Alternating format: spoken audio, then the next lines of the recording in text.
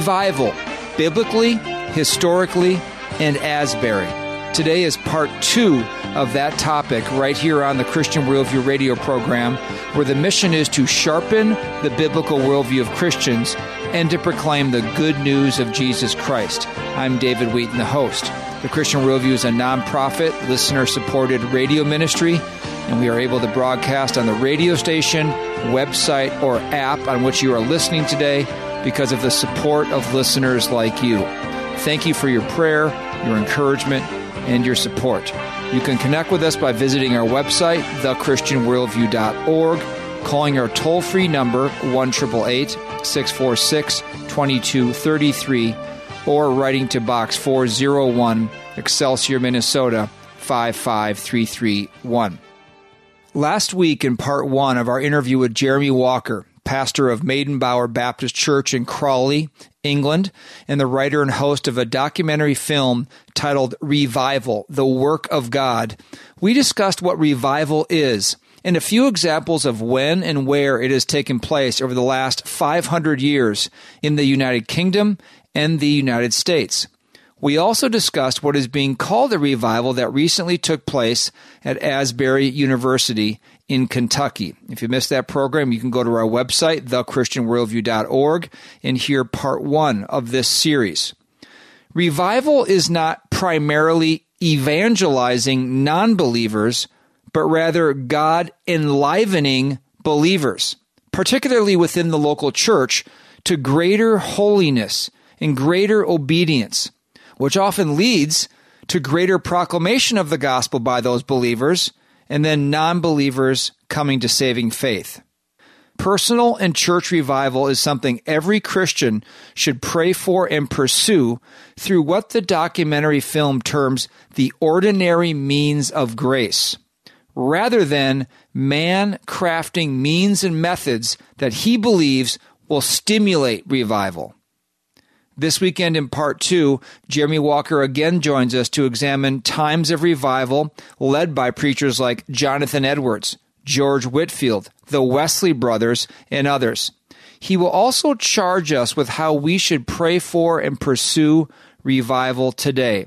And throughout the program, we will be telling you about this documentary film titled Revival, the Work of God. It's our new featured resource, and we'll tell you how you can order a copy today from the Christian Worldview for a donation of any amount. But first, let's get to part 2 with our guest, Jeremy Walker. Jeremy, let's go to another soundbite from the film about the Puritan era. And something very interesting, in the last few months on the program, we've featured a documentary on the Puritans, and Joel Beakey was our guest. You talk about revival within Puritan places in that era. What happened not only to them and their churches, but what happened to broader society?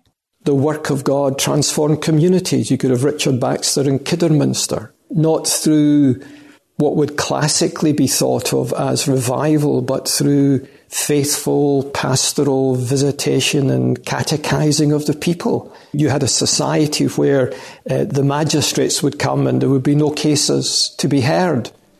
And perhaps what Richard Baxter does in Kidderminster is to emphasize how significantly God uses the ordinary means of grace in an extraordinary way. They had this radical dependence on the Holy Spirit. They were men of tremendous prayer. They wrestled with God. That's what they had over us, generally today, more than anything else. The Puritans absolutely would be a time of revival. Individual Puritans who were zealous for God's Word, who had a hunger, a desire to apply God's Word experientially, but also that it collectively was about a national reformation and revival in the Church of England. Okay, I'll stop it there, Jeremy, but a couple things said there were very interesting in that when this Puritan revival was taking place, not only was it affecting them, they were men of prayer, and they were men led by the Holy Spirit. Sometimes people would think, well, the Puritans and the Holy Spirit, that doesn't seem like it goes together. Weren't they very austere people? But they were men of prayer, and they were led by the Holy Spirit. But look what it did to their societies.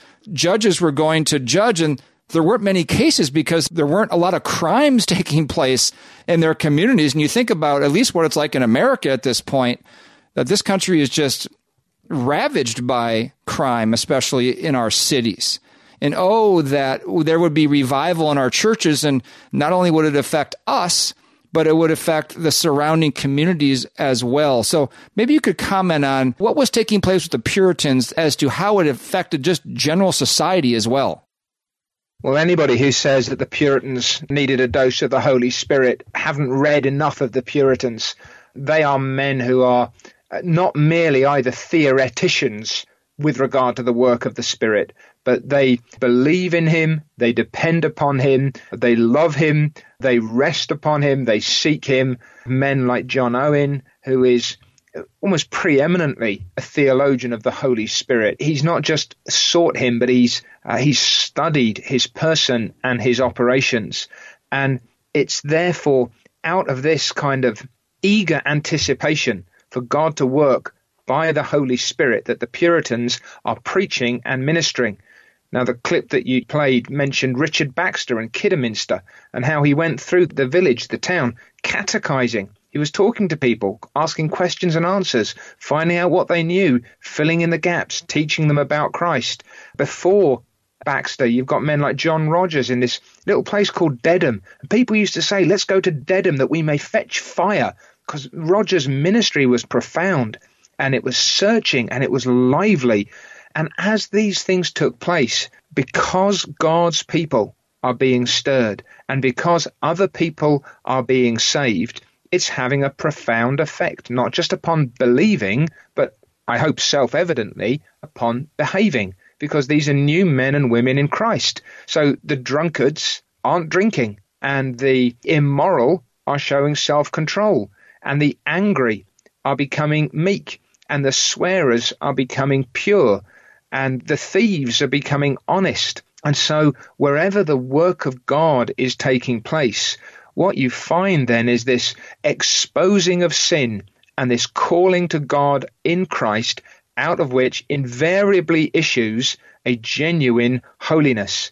And it's that then which is transforming these towns or villages, sometimes whole regions, where the gospel is really taking root in the hearts of men and women.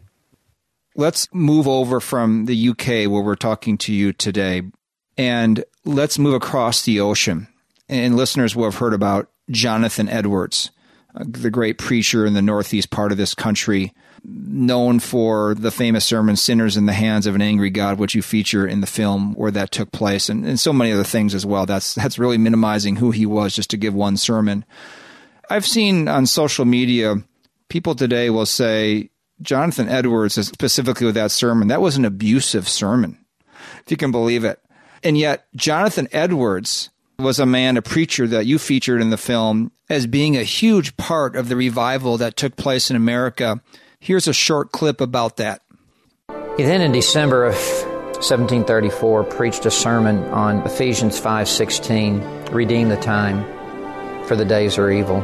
It was a message about the shortness of time, the suddenness of death, and the length of eternity.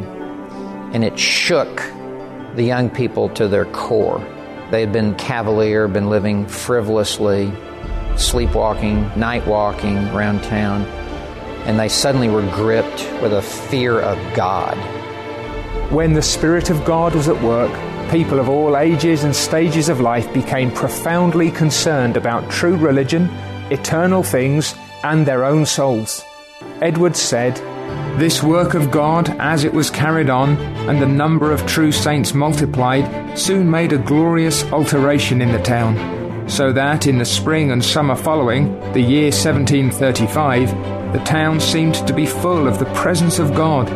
It never was so full of love, nor of joy, and yet so full of distress as it was then. There were remarkable tokens of God's presence in almost every house.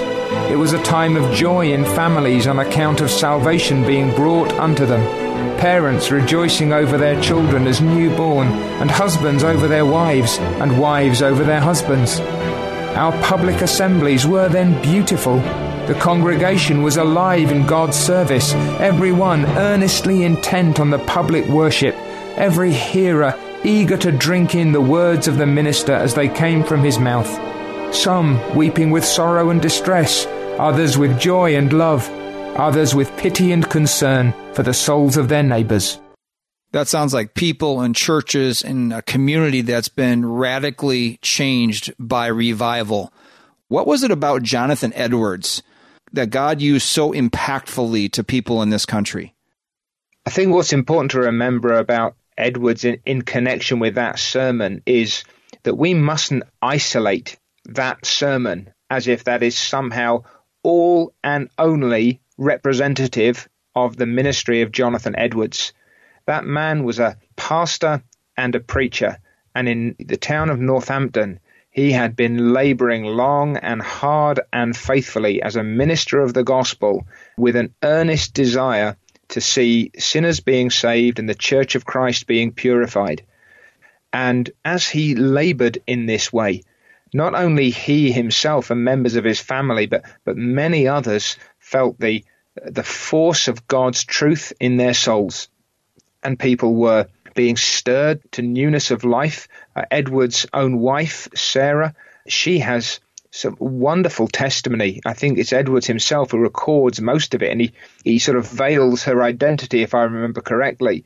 But she is caught heavenwards under the influence of the preaching of the Word of God. And Edwards himself then sees these things taking place amongst the people to whom he preaches, and he becomes a theologian of revival almost of necessity. He's trying to work out what is genuine and what might be false. He's looking at people who are moved by temporary religious excitement and others in whom a work of God takes a deep and lasting root. And he's saying, so what is the difference and how does this work? And that sermon itself that was preached in Enfield, Sinners in the Hands of an Angry God, to say that that is an abusive sermon. Our record of that sermon and its impact comes from men who were present as it was preached. It is not in any way manipulative. Oh, it's forceful, it's persuasive, it's devastatingly honest. But all he's doing is bringing the Word of God to bear. And as he does so, under the influence of the Holy Spirit, previously careless or thoughtless people are being convinced, persuaded. They are understanding feelingly the truth as it is in Jesus Christ and crying out not to Edwards to stop and not to Edwards for help, but asking God for mercy. And then the gospel ministers who are there, they are telling people, so you must now come to Christ. Call upon him and you shall be saved. So the emphasis of Sinners in the Hands of an Angry God, I know that that's its title, and I know that that's how it's become so well known, but actually Edwards is exposing us to the judgment and the holiness of the Almighty. But he also makes clear, especially in the aftermath of that and with the others who are involved, that these things are meant to scare us genuinely out of our carelessness, bring us to a God who shows mercy in Christ. The accusation or assertion that that sermon or John Edwards, just in general, was abusive, it goes back to the truism that one pastor said, soft preaching makes hard hearts. So preaching on felt needs and just the softer things of Scripture, not preaching the whole counsel of God. Softer preaching makes hard hearts, while hard preaching or strong preaching makes soft hearts, leads to soft hearts. I think that's probably what people are misunderstanding with Jonathan Edwards. Jeremy Walker with us today here on the Christian Worldview. Jeremy is the writer and the host of the film we are featuring today and last week, entitled Revival, the Work of God. It's our new featured resource. It's a 2-hour film that looks at periods of revival over the past 500 years in the UK and the US, covering the Reformation, the Puritan era, Scotland, Wales, the Great Awakenings, and more. Normal retail for this film is $40 plus shipping. It's a 2-disc set plus 14 hours of bonus content. And so for a limited time, you can order Revival, the Work of God, for a donation of any amount to the Christian Worldview. Just order it the usual ways. Go to our website, thechristianworldview.org, or call us toll-free, 1-888-646-2233, or write to us at Box 401, Excelsior, Minnesota, 55331. We'll take a short break and come back and talk more with Jeremy Walker about this topic of revival. You are listening to the Christian Worldview. I'm David Wheaton. What is the Christian Worldview radio program really about? Fundamentally, it's about impacting people, families, churches, with the life and eternity-changing truth of God's Word. We know the gospel of Jesus Christ is the only message that saves us from God's wrath, by God's grace, for God's glory. And we know the Bible is the inspired Word of God, providing the only way to think and live to the glory of God. We are a nonprofit listener-supported ministry. If you'd like to help us impact listeners with the biblical worldview and the gospel, consider becoming a Christian Worldview partner who regularly give a specified amount to the ministry. As a thank you, Christian Worldview partners automatically receive many of the resources featured on the program throughout the year. To become a Christian Worldview partner, call us toll-free 1-888-646-2233 or visit thechristianworldview.org. Scripture commands that children are to be brought up in the discipline and instruction of the Lord. Offering biblically sound resources for children is one of our top ministry priorities. At our store at thechristianworldview.org, you will find carefully selected children's Bibles and books, along with video and audio resources. Check out the Bible infographics for kids' books, Little Pilgrim's Progress, and the popular Adam Raccoon set. Theo is a 15-episode video series addressing key doctrines of the faith that is a must-see for children and adults. Satan and the world are bent on capturing the heart and mind of your child. Instead, get sound resources that will train them up in the way they should go. Browse and order at thechristianworldview.org or give us a call for recommendations at 1-888-646-2233. That's 1-888-646-2233 or thechristianworldview.org.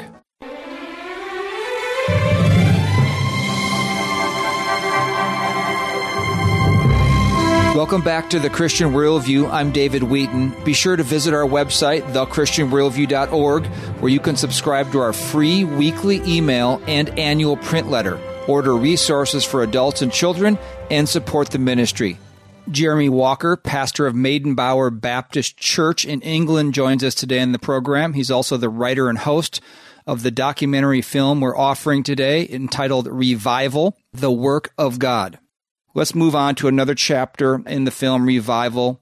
There were two great awakenings in America. I believe they were both in the 1700s. And I thought this soundbite was interesting as it talks about the differences in the theological beliefs of some of the prominent men related to these times of revival, specifically George Whitefield and the Wesley brothers, and how that shaped what took place then and even what takes place today. The three men labored together, preaching to vast crowds. However, they began to be divided in their theology. Whitefield was a Calvinist, believing in the sovereignty of God in salvation and that Christ had died definitely to save a particular people.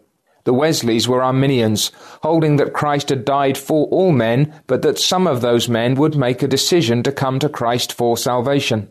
When Whitefield returned to America, John Wesley's Arminianism became more strident. According to Ephesians chapter 1 and verse 4, God chose the people for whom Christ died from before the foundation of the world. According to John chapter 10, Christ as the Good Shepherd gives his life for his own sheep, all those whom the Father has given him.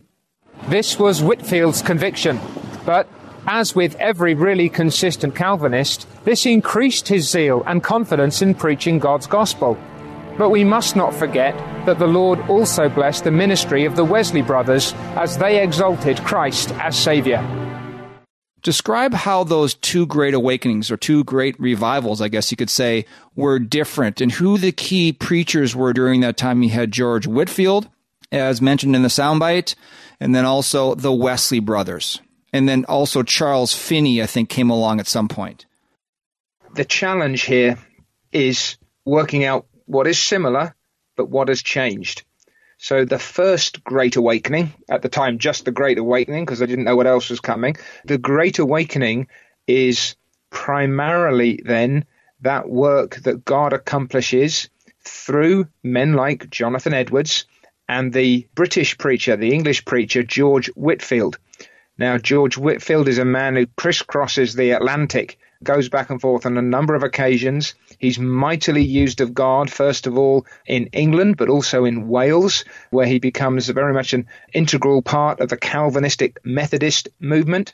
But he's also then used mightily of God in what were then the colonies, stirring up the church there, setting a standard of a certain kind of preaching. He and Edwards come into connection with one another. There's real mutual affection.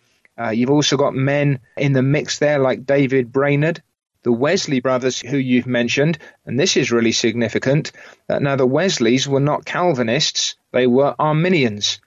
I think it's important to say that they weren't necessarily Arminians the way that some people are Arminians today, that I think a lot of people would hear the Wesleys preach today and they'd be just as horrified by what they said as they might be by, for example, Jonathan Edwards. But the Wesleys also, once they had become themselves converted men, they were mightily used also by God.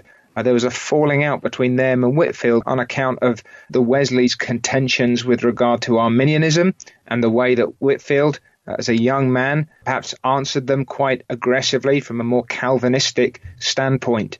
But what you see in that first Great Awakening is, again, this almost emphasis on or revelation of God's sovereign power. It is God who is using these men, and he is accomplishing things by men who, some of them up to that point, either weren't Christians themselves or had preached very ordinary sermons in very ordinary circumstances with very ordinary impacts. God was at work in them, but then there's this great stirring, this great awakening. Now, what happens in the second Great Awakening, or the Second Awakening, is that there's a shift in emphasis. You've mentioned the name of Charles Finney, or Charles Grandison Finney. You've reached a point here where people are impressed more with the effects than with the causes. And they begin asking, how can we recreate the effects or secure this kind of impact? And Finney really ends up almost producing a playbook. This is what you do and how you do it in order to accomplish a certain outcome or impact with regard to the preaching of the Bible. And so what you've got there is a shift, fundamentally, I would suggest, away from the immediately and evidently God-centered and God-worked revival toward a more man-centered and man-created or man-stirred impact. We need to be careful, I think, not to absolutize that, because in the First Awakening, there was an example in various places of what's sometimes called wildfire. There were people who wanted to jump on the bandwagon, and I think we need to take account of the spiritual dimensions of this, that the devil is going to perhaps try and counterfeit some of the same sorts of things, and there were people who would make great claims to religious or spiritual experience who would then turn their backs upon the gospel. And in the same way, in the Second Awakening, while there was more of this man-centered, revivalistic approach, nevertheless, there were faithful gospel preachers by whom God accomplished wonderful things. But I think if you're asking, is there a shift? Yes, I think there is, away from that primarily God-centered, manifestly God-worked emphasis in the First Awakening. In the second, there is much more of man and what man can accomplish. And really, up to a point, you get to the stage where you're saying, do you really need God? And you see the fearful consequences of that, because what you end up with is a merely religious fervor, a sort of a stirring up of mere emotion. But once that emotion has subsided, you're left asking the question, how many hearts have really been stirred? How many men, women, and children have really been saved? What have been the long-term consequences in terms of believing and behaving in the gospel and out of the gospel? Yeah, there can be a lot of false conversions if you really drive with the stirring emotional side of things, if it's manufactured. And thank you for clarifying that, Jeremy. Jeremy Walker, the writer and presenter of this documentary film called Revival, the Work of God. Let's now go to another sound clip from the film that I think will be of very good encouragement for us in the West today, whether in America or in England, because I think there's a lot of similarities in our society. Christians can see that our societies are becoming much more decadent, and it's easy to lose hope as to where the direction of where this is all going. Let's hear this sound clip from the film Revival. In France, there was a revolution with all the attendant bloodshed that brought about, and that there was nothing of that sort in the United Kingdom. Respect for the rule of law and civil society that came about, much of that is the fruit of the way that God went to work. That was after a time when the nation had been greatly blessed and had turned its back on that and gone headlong into hedonism, had given its way over to drink with the gin craze, had given its way over to pornography, and now it's very similar. It's a nation that's been greatly blessed, it's given its way over to drunkenness and to pleasure and to debauchery. And so I would say it's an ideal time for God to move, because he's not going to move because the church is powerful. If God moves in revival today, the glory goes to him, because the church is weak. The nation is worldly. Okay, so the hopeful part is here. We all recognize as believers what direction our society is going, and it's not a good one. It's going away from God. It's rejecting God. It's in rebellion to God. And so the question is, why is a dark and God-rejecting society like yours over across the ocean in the UK and ours in America actually a very good environment that we should be praying and going through the, quote, ordinary means of grace, the preaching of the word, prayer, personal sanctification, other things like that you can mention? Why is this the right kind of environment for a revival to take place? We need to remember that the ultimate goal of God is his own glory, and that is perfectly right and proper. And so God is glorified when he brings light into a dark place, when he makes dead sinners wonderfully alive in Jesus Christ, when he takes his weak, his feeble, his needy people and not only stirs them, but makes them wonderful instruments of his grace for the carrying then of the gospel into places that otherwise it would never have been heard. And so when we look around at the emptiness and the misery and the spiritual doom and gloom so often that we see, we shouldn't despair. Not because we're hoping that we'll be great, and not because we've got some social mechanisms that we can begin to use in order to turn things around, but because we have a great, a gracious, a glorious God who is both willing and able to accomplish great things for his glory. And so we need to remember, God doesn't save nations. God saves sinners, and he saves them one by one. He forms them into churches. And those churches, if they're lively, they will be beacons of light, salt and light in the earth, the cities that are set upon a hill, and they will have an impact. And as others are being saved, here's that transformative effect again in society. Not to make Christian nations or Christian societies, but when there are Christian men and women, lively, vigorous, eager, courageous in the world, if the Lord is pleased to increase them, it cannot but have an effect on the world around us. And so we never need to despair, either if we look at the state of the church or if we look at the state of the world, because while God reigns, and God never ceases to reign, and while God is all that he is, and God is always all that he is, we have confident expectation that God can and will continue to work and is well able to do so in ways and at a pace that at the moment may seem utterly beyond any expectation we may have. Thank you for that answer. That was very inspiring to hear that and to be reminded of God's sovereignty. And no matter how dark society gets, God is more than powerful to work in surrender believers with a spirit of revival going on within them. Jeremy Walker with us today here on the Christian Worldview. He is the writer and presenter of this documentary film, Revival, the Work of God. It's our new featured resource. It's a 2-hour film. It looks at periods of revival over the past 500 years in the UK and US, covering the Reformation, Puritan era, Scotland, Wales, the Great Awakenings, and much more. It's really a great history lesson on revival. It's a 2-disc set plus 14 hours of bonus content. Normal retail is $40 plus shipping. For a limited time, you can order Revival, the Work of God, this documentary film, for a donation of any amount to the Christian Worldview. Just order it the usual ways. Go to our website, thechristianworldview.org, or give us a call toll-free, 1-888-646-2233, or write to Box 401, Excelsior, Minnesota, 55331. That contact information will be repeated again in the program. So stay tuned. There's more coming up with Jeremy Walker on the topic of revival. You are listening to the Christian Worldview radio program. I'm David Wheaton. David Wheaton here.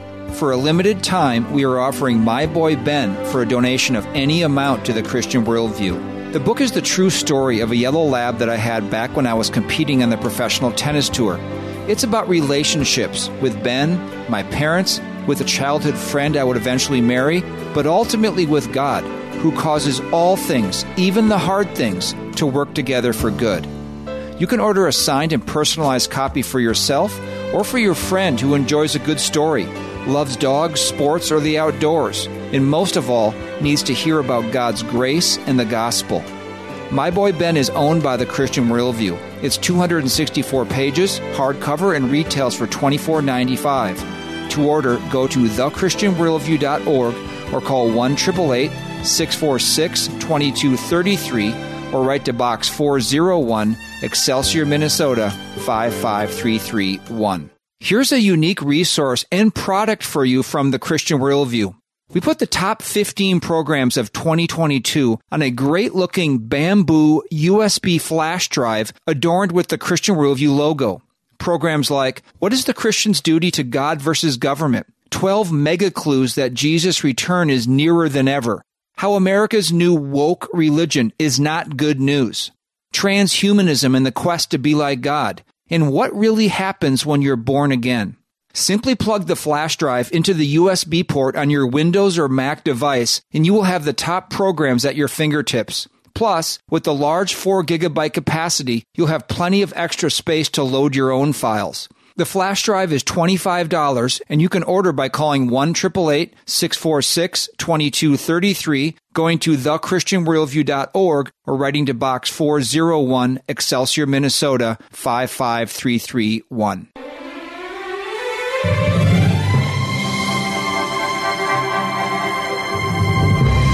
Thanks for joining us today on the Christian Worldview. I'm David Wheaton, the host. Just a reminder that today's program and past programs are archived at our website, thechristianworldview.org. Transcripts and short takes are also available.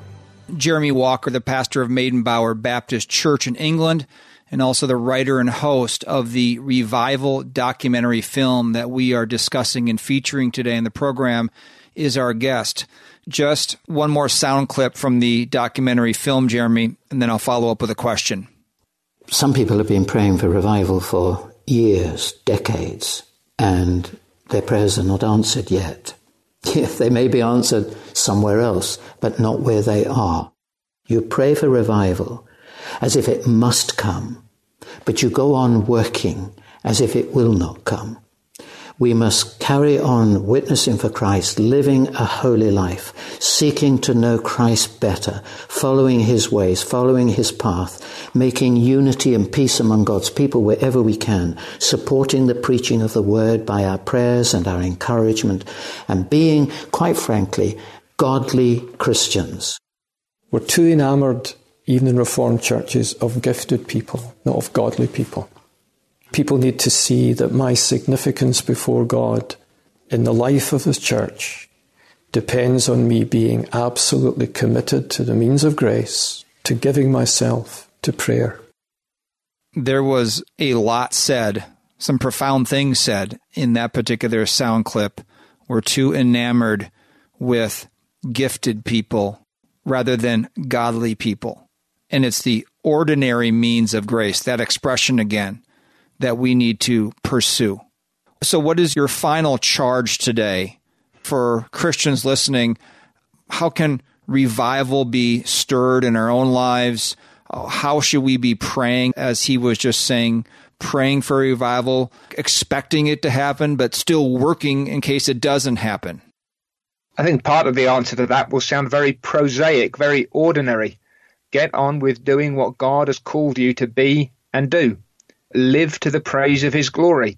I think we need to be careful here that we don't just say, well, so just get on, live as I'm living now. Well, no, be a repenter, be a believer, preach the gospel. And if you're not preaching it faithfully, preach it yet more faithfully. If you know that you're being lazy, then ask God to forgive you and get on with the work of the kingdom more earnestly and more ardently. But do it not expecting that a little more effort and you'll turn the corner, but do it pleading with God that God would bless his means to his ends by his power and for his glory. See, so often I've been in so-called revival prayer meetings, and what you basically hear is, Lord, there are a lot of terrible people out there. Please will you do something about them? Actually, I think the prayer meeting of a church that is in danger of being revived is, Lord, there are a lot of terrible people in here. Please do something with us. And so I think God gives to the people he wishes to bless a spirit of prayer. They plead with God, not that they will be exalted, but that he will be exalted. They pray that God would glorify his own name. And they expect God to do that by the means that he has appointed. And so that's why I think we go back to it's the extraordinary intensification of God's ordinary work. On one level, you're saying, well, nothing has changed. On another, you'd have to say, everything has changed. And so, preacher, go and preach Christ and him crucified in dependence upon the Holy Ghost. Christian, go to church, having prayed that the Lord would bless you, opening your eyes that you might behold wonderful things from his law. Plead for God's favor in your soul, in your family, in the church, in your community. Go and tell people about Jesus Christ, and do so pleading that the Lord would strip away from you the fear of men. Go to the prayer meetings of your churches and go there ready to grip God's promises and to pray until you are blessed. Go to the preaching of God's word with the eager expectation that God, by his truth, will bring that word to bear upon your soul. Do what God calls you to do. Be who God calls you to be. Do and be those things unashamedly, unembarrassedly, eagerly, vigorously, readily, and expectantly, pleading with God to do his ordinary work in his ordinary way, and if he sees fit, to grant that the sermon that before maybe stirred the heart of one or two a little bit, now stirs the heart of 10 or 20 or 50 or 60 or whatever it may be, and there's a sense of heaven drawing near, of us seeing what we've not seen before. So work and pray and work. Look to God, labor for God, and rely upon God in his time, in his place, by his means, in his ways, and for his glory to accomplish what he has appointed. Jeremy, may the Lord just so bless you richly for all the diligent work that you did in writing and presenting this Revival, the Work of God documentary film. Thank you so much for coming on the Christian Worldview today. Thank you for surrendering yourself to the Lord's work as you pastor and preach at Maidenbower Baptist Church in Crawley, England. And we just wish all of God's best in grace and revival to your country and ours. Thank you so much again. It's been a real pleasure, David. Thank you for giving me this opportunity. All right, really enjoyed speaking with Jeremy Walker over the last couple weeks, and I'll just tell you one more time how you can get the film that he wrote and is the host of. It's entitled Revival, the Work of God. It's our new featured resource. It's a 2-hour documentary, and it looks at periods of revival over the past 500 years in the UK and the US. And it's a 2-disc set. It also includes 14 hours of bonus content. The normal retail price is $40 plus shipping. For a limited time, you can order the DVD set of Revival for a donation of any amount to the Christian Worldview. Just go to our website, thechristianworldview.org, or call us toll-free at 1-888-646-2233, or write to us at Box 401, Excelsior, Minnesota, 55331, and that information will be repeated right at the end of the program today as well. So just to summarize a few key points from the past 2 weeks, Jeremy defined revival as believers enlivening, growing in greater holiness, obedience, having increased evangelistic desire and service to those within the church and outside the church.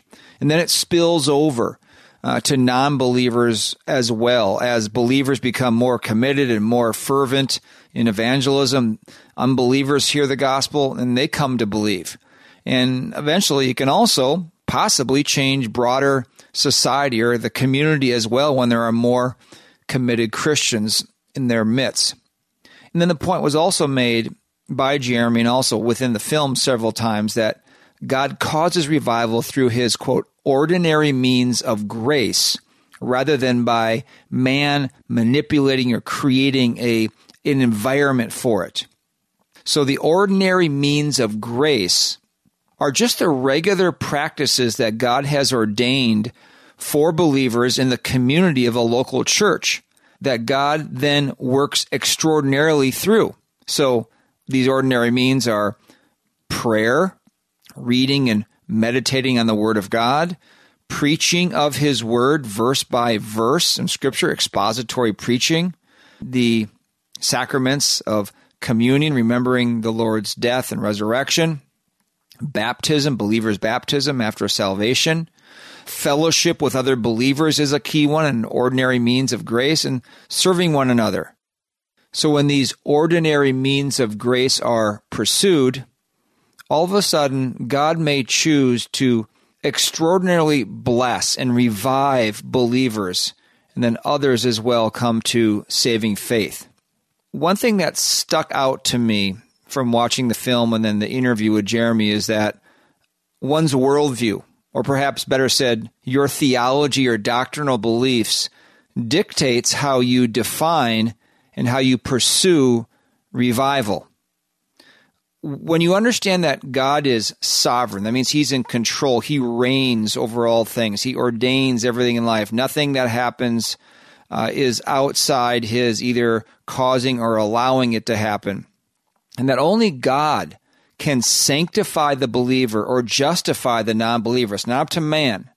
Then you faithfully pursue these ordinary means of grace, trusting that God will give the increase. And this is what it says in 1 Corinthians 3, where Paul writes, what then is Apollos? He was a well-known teacher at the time. What is Paul? They're servants through whom you believed. He's talking to the Corinthian church, even as the Lord gave opportunity to each one. He says in verse 6, 1 Corinthians 3, I planted, Apollos watered, but here it is, but God was causing the growth. So then neither the one who plants nor the one who waters is anything but God who causes the growth. In other words, we do these ordinary means of grace, but God is the one who is the cause of growth. Philippians chapter 2, verse 12, work out your salvation with fear and trembling, for it is God who is at work in you, both to will and to work for His good pleasure. So there is human responsibility here. Work out your own salvation with fear and trembling. Pursue revival. Verse 13, though, for it is God who is at work in you, both to will and to work for His good pleasure. So let's not think that we or the church need to do something new to create some spectacle or inspirational moment that will necessarily lead to revival. The mentality that if we just start a 24/7 prayer team, if we just have more stimulating worship services, if we just lower the lights and add the fog machines, people will be moved and revived. And as I've been thinking about these last two programs, two words have been coming to mind: manufacture and manipulate.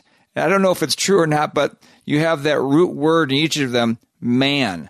And that's what we don't want to do, to manipulate things that we think are going to turn into revival. Again, just the ordinary means of grace. Pursue those faithfully.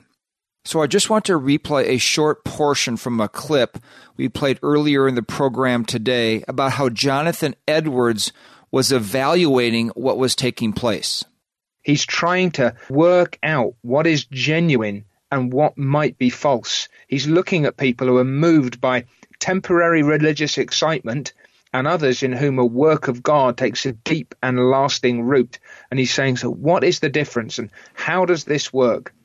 Previously careless or thoughtless people are being convinced, persuaded. They are understanding feelingly the truth as it is in Jesus Christ and crying out not to Edwards to stop and not to Edwards for help, but asking God for mercy. Did you notice some of the words that were being said there? Edwards was evaluating whether there was a temporary religious excitement, something that touches the emotions, versus others in whom a work of God takes a deep and lasting root. He wanted to see if people were being convinced, persuaded. That has to do with our minds. Then he used this expression, understanding feelingly the truth. So what does he mean by this? Well, if you think about how we process things and pursue life, we have a mind where we think and we reason and we observe. So, for instance, we're walking down the street and we look on the side of the road and we see a car and we say, well, there's a nice car. It's spacious. It looks fuel efficient. It's got four-wheel drive for winter. That's something that takes place in our mind. We think, reason, observe. And then there's another level inside of us, which is our desires or our affections, our motivations, where we'd say, not only have I observed the car in my mind, now I want that car.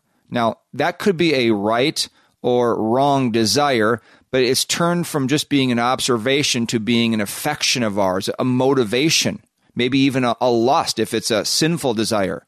So desires need to be shaped or constrained by a Scripture-influenced mind. Otherwise, our desires will lead to the next level, our will, in making a sinful decision. So, yes, I want that car. There's a desire.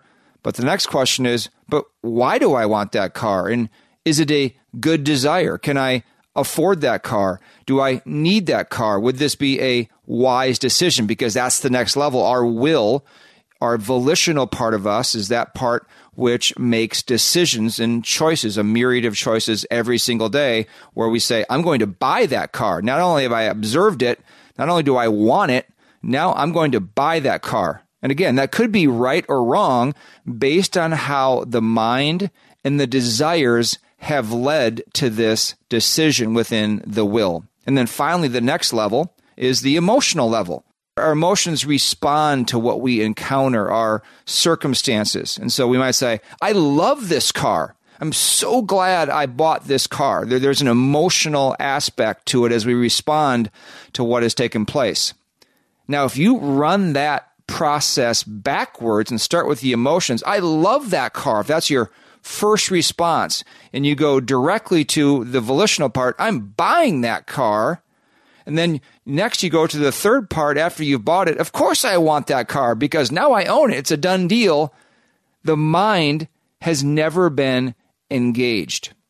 And I think this little example is what takes place so much of the time in evangelical churches and outreaches today. Here's what it says in Romans chapter 12. In the first verse, it talks about presenting your body a living and holy sacrifice. But in verse 2, it says, "Do not be conformed to this world, but be transformed by the renewing of your mind, so that you may prove what the will of God is, that which is good and acceptable and perfect." So how does this relate to revival or the church? Well, there needs to be a preaching first and foremost to the mind, so that the mind can reason and become convinced, persuaded. Then we can evaluate whether the desires that we have inside of us are pleasing to God or dishonoring to God. And then there's a preaching to the will, to take what's been preached to the mind, the truth of God's word, knowing what desires are right and what are wrong, now to act, to make a decision, to choose to become obedient to what God has revealed, or for the unbeliever, to repent and believe in the gospel. And then finally, that next level of the emotions, if the mind has been preached to properly, if desires have been laid out as to show which ones are good and which ones are wrong, if the will has been engaged, that there's something for us to respond to and decide upon, then the emotions will properly respond to the mind, the desires, and the will that have been rightly preached to. And this is why the great pastor from England in the 1900s, Martin Lloyd-Jones, didn't want to have anything extraneous in his church worship service.